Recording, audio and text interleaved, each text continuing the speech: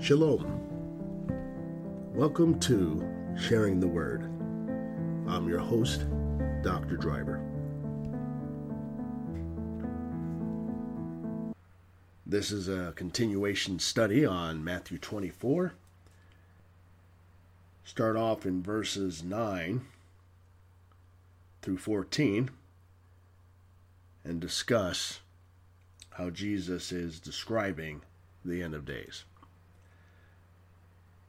If you remember, the first 8 verses we talked about the disciples were standing with Jesus, or probably he was sitting, as they were looking at all the beautiful temple surroundings, if you will.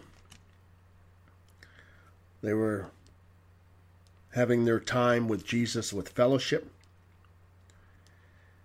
because they just left the temple and they're walking around looking at the architectural design, the magnificence of the temple. And they're looking at other buildings around the temple. And so the disciples came to him to call his attention to the buildings. I mean, they're saying, hey, Jesus, look at this temple. Look at the buildings around the temple. Look how great our buildings are, our churches are. Now we could do the same thing. We could say, hey, look at this beautiful cathedral. Look at this beautiful, magnificent mega church, and look at how it's designed. It's just amazing. And look at all these big landscapers that we have, or skyscrapers we have. I mean, look at the skyscrapers in D.C., or the skyscrapers that are in New York, or the skyscrapers in Chicago. And Jesus says, do you see these things? You see all these things? He asked them. He says, I tell you the truth, not one stone here will be left on another. So Jesus goes in and describes what will happen in the last days. And he starts in verse 4 through 8, and he gave 4 key principles, 4 key elements of what will happen that precedes his coming. The first thing he says in verse 4, he says, watch out that many will come in his name, that they will deceive them. So he says, watch out, no one deceives you, for many will come in my name. Many teachers, false teachers, are going to say that they're anointed, they're called of God. That's why we have cults. That's why we have, the Jim Jones issues. We can go on with, many other type of cult leaders. So Jesus says, many will come in my name. Then number 2, he says, you'll hear wars and rumors of wars. And then he says, but don't get alarmed about that. You're going to always have wars. Number 3, he says, nation will rise against nation and kingdoms against kingdoms. Now, we could say that's even with our own society that we're living in. We could say nation against nation. We could say now it's America versus, say, China versus Russia versus whatever country it is. Kingdoms within kingdoms. We could say it's against this core group that's located within this part of our country. It could be kingdoms against other nations as well. It could be people and people. It could be political. It could be ethnicity. It could be lawless behavior versus lawful behavior. So kingdoms of people, the left versus the right, conservatives versus liberals. We can say on and on what that looks like. And then number 4, he says there will be famines, earthquakes in various places. All these things are the beginning of birth pains. Now, we talked about that in our episode 1 of Matthew 24. So verse 9 goes on and says, then you will be handed over to be persecuted and put to death, and you will be hated by all nations because of me. Now, verse 9 really speaks loud and clear to all believers across the country, all believers in the globe. You will be hated because of the name of Yeshua. You will be hated because of the name Jesus Christ. You will be hated because you are a follower of the Messiah. You will be hated because Jesus represents godliness, represents the Godhead, and is holy. Therefore, we must be people of holiness. So he says that you will be handed over. which means arrested. You will be confined. You will be sent to prison. You can be beaten. You can have persecution where somebody takes away your livelihood. And then because you won't renounce your faith, you could be put to death because of what you believe in.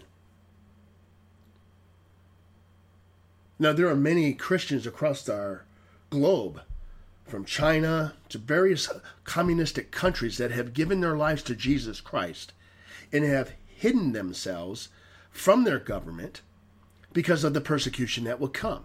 When the government finds out that they are in seclusion or hiding, they go after them and try to get them to renounce their faith. Now, why? Why is our faith in Jesus such a threat? When the Bible tells us that no weapon formed against us will prosper. Well, if Jesus was not God, no one, listen to me, no one would care what you believe or what you follow. If you were worshiping a false god, an idol that was created by man, and says that is your God, the government will not come after you. But because you are saying Jesus Christ is Lord and that God raised him from the dead, and it is in the name of Jesus that every knee will bow and every tongue will confess that he is Lord, that is why the nations of this world will hate you because of his name and because you follow him. So verse 9 says you will be handed over to be persecuted. You don't have to break any laws. You don't have to, commit any crime. You're not going to be handed over to be persecuted because, you're just a nice guy. You're going to be handed over to be persecuted because you believe in the name of Jesus Christ. Jesus said it. Because Jesus is saying this, it is a very strong reminder that of all the people that serve Christ, all the people after Jesus' resurrection that have died as martyrs, Jesus saw all that. And he is telling us, future tense, not past tense, not present tense, future tense, my friends, that you will be handed over to be persecuted and put to death. And you will be hated by all nations because of what? Your political party? No.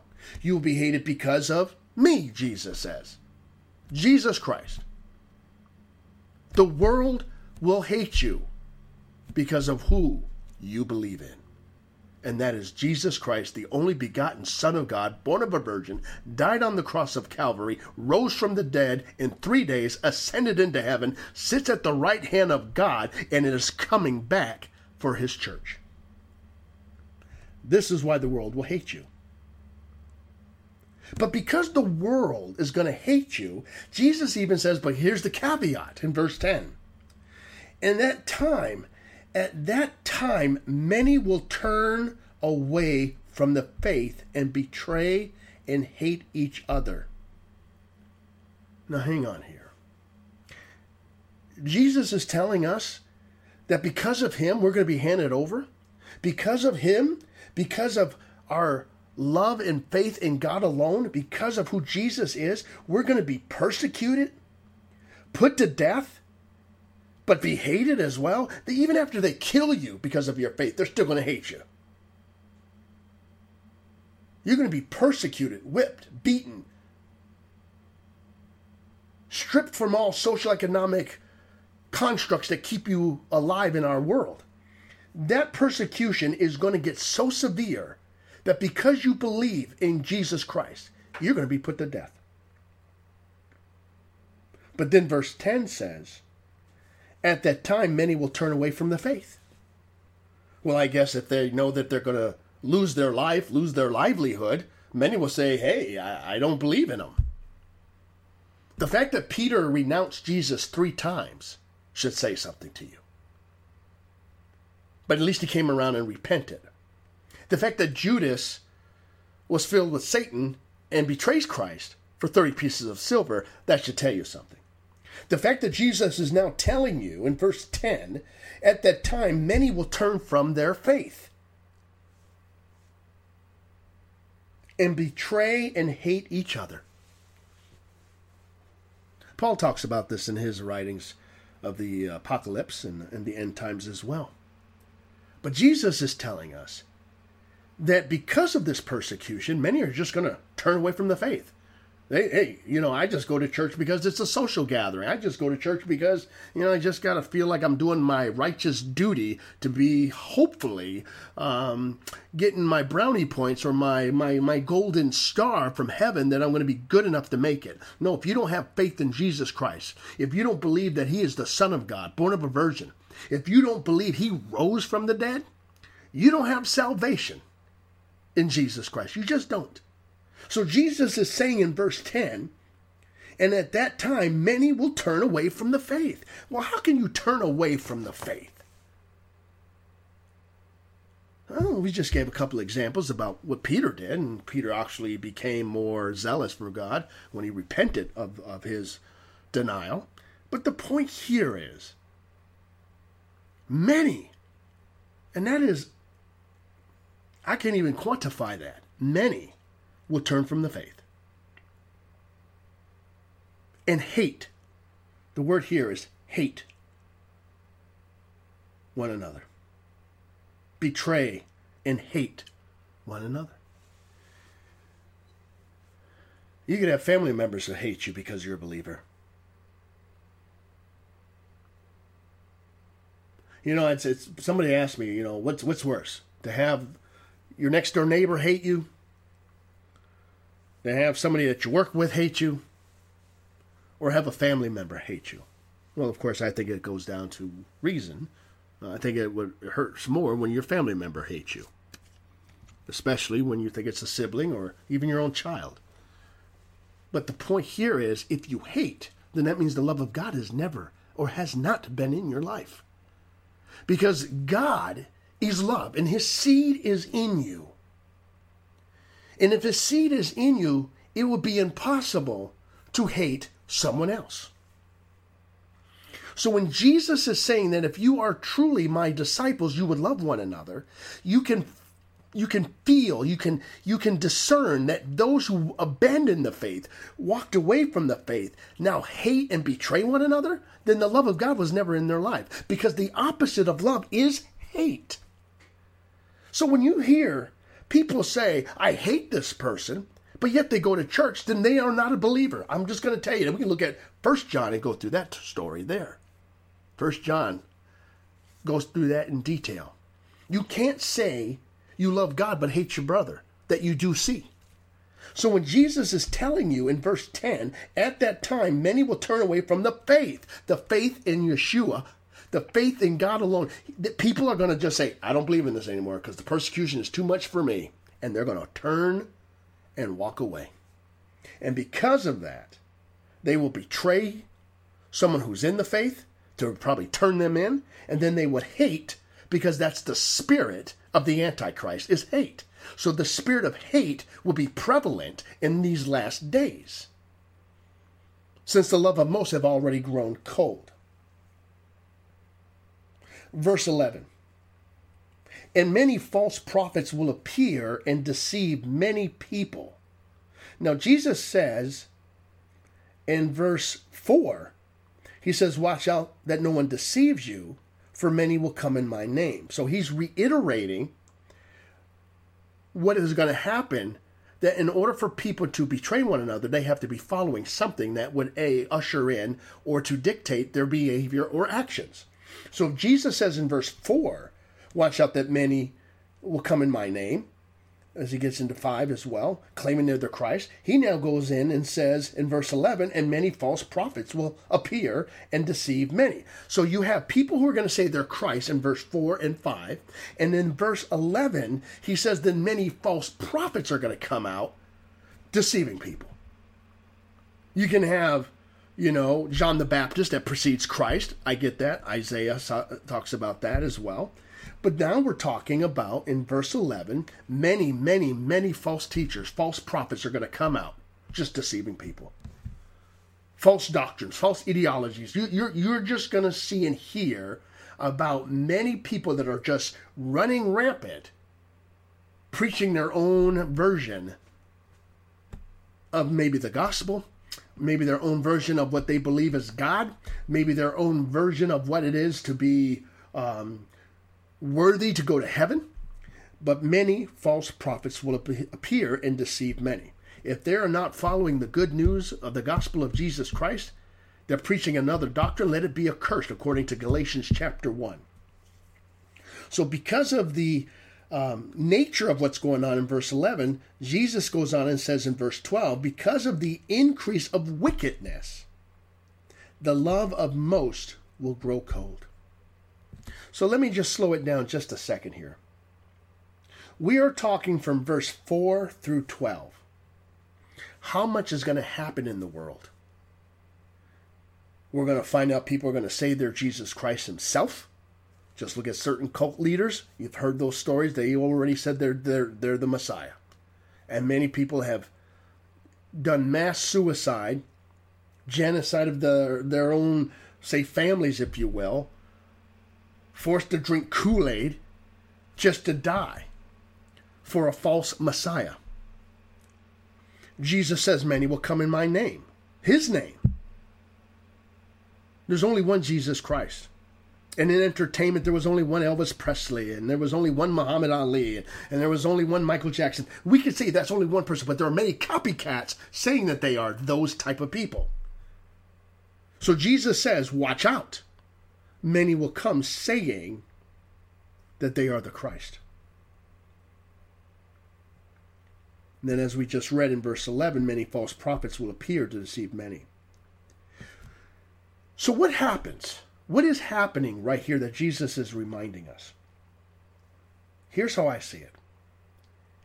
If we're not going to be a true follower of God, who is the God of love, and Jesus Christ loved us so much to be obedient unto death, for God so loved the world, so loved the world, so loved the world that he gave his only begotten Son, that whoever should believe in him should not perish, but have everlasting life. So God so loved, God so loved. So love, God's love, is what sustains us. It is God's love that can bring people to salvation. But because people fail to accept God's love, fail to acknowledge that God is God, then it says that the love of many will grow cold in verse 12.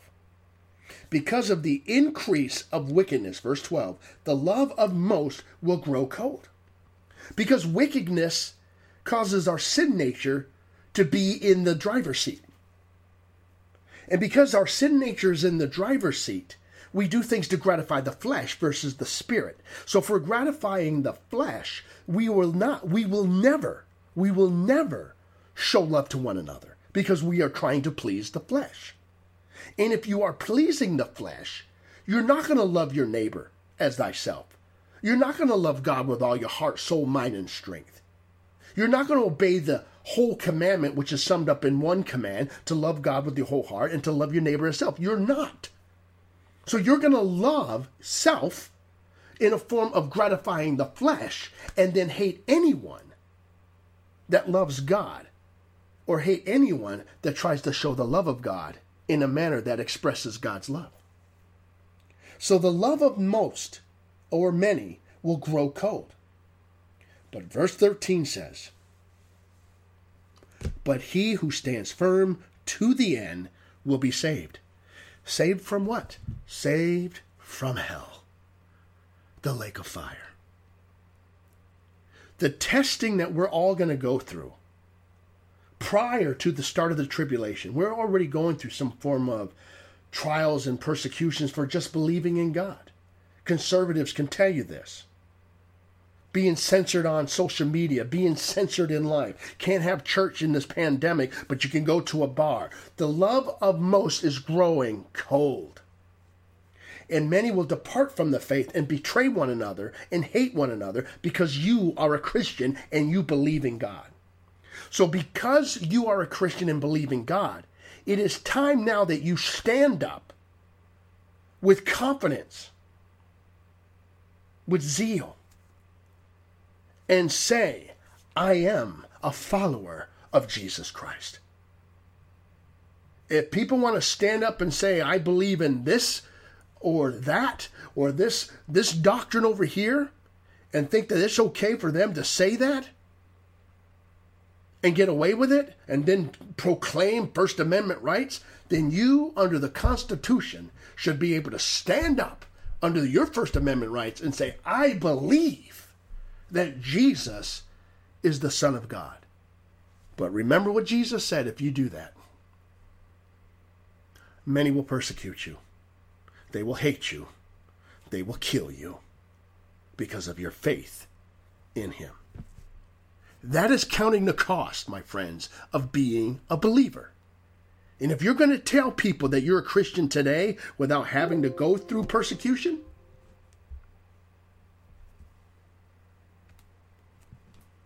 okay, what's going to be the test that you truly are born again? Have somebody arrest you and tell you to renounce your faith?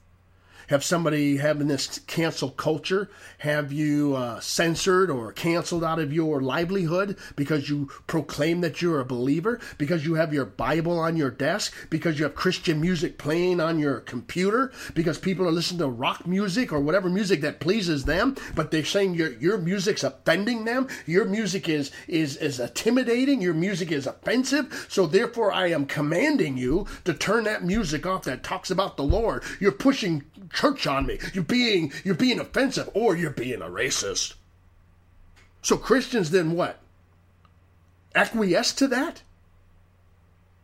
Then you're departing from your faith. Stand up for the name of Christ. Stand up. Don't let anybody tell you you can't listen to your music or you can't say the name Jesus just because everybody else could talk about their gods and get away with it. Remember, the name of Jesus Christ is an offense to those who don't believe. The Bible just says this. I recommend, because of the increase of wickedness in verse 12, and the love of most will grow cold, to stand firm is to stay in the Word of God. To stand firm in verse 13 is to believe that Jesus Christ is the Son of God, to go through the Apostles' Creed, to declare your faith, to say out loud, I am a follower of Jesus Christ. And if that means you go to what I call the lion's den of persecution, then be like Daniel and stand on your faith. Be like Meshach, Shadrach, and Abednego when you go through the fiery furnace because somebody doesn't like who you believe. And trust that God alone is going to deliver you from that evilness that's happening to you, if that's his will. But stand up and be saved because you know your salvation is at hand. Stand up and be saved because you know your destination or your home is heaven itself. Don't worry about who can destroy the body, but worry about one who can determine where your soul goes. And that is God alone. So verse 13 says, he who stands firm to the end will be saved.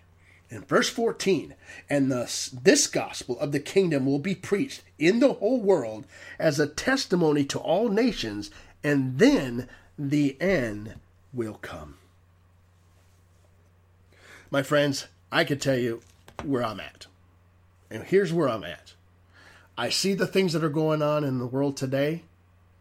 And I can tell you that until the conservative church, the Bible-believing, gospel-believing family of God, Christendom itself, stands up and says, no, this wickedness is not of God.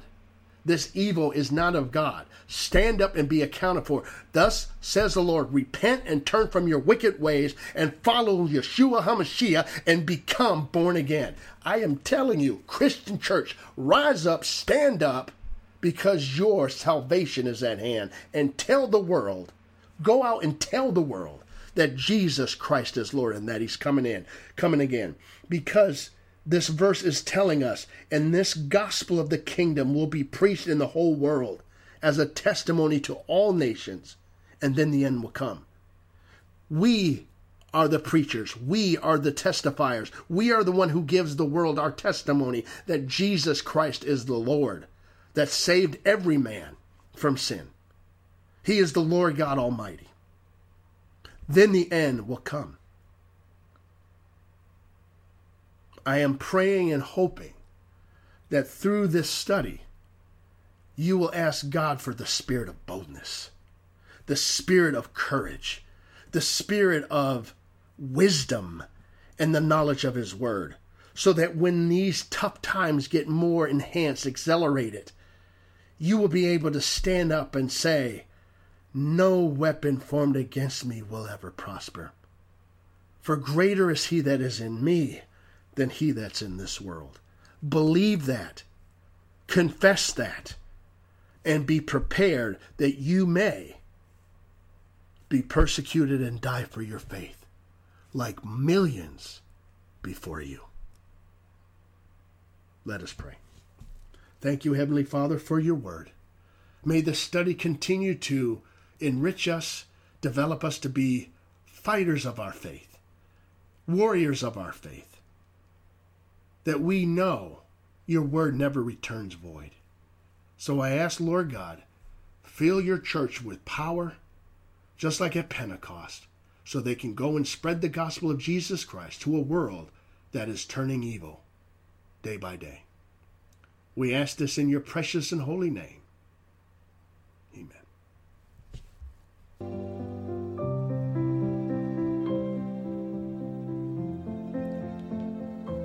Thank you for listening to another session with Sharing the Word. Join me again as we examine and open up the Bible on topics that affect the believer.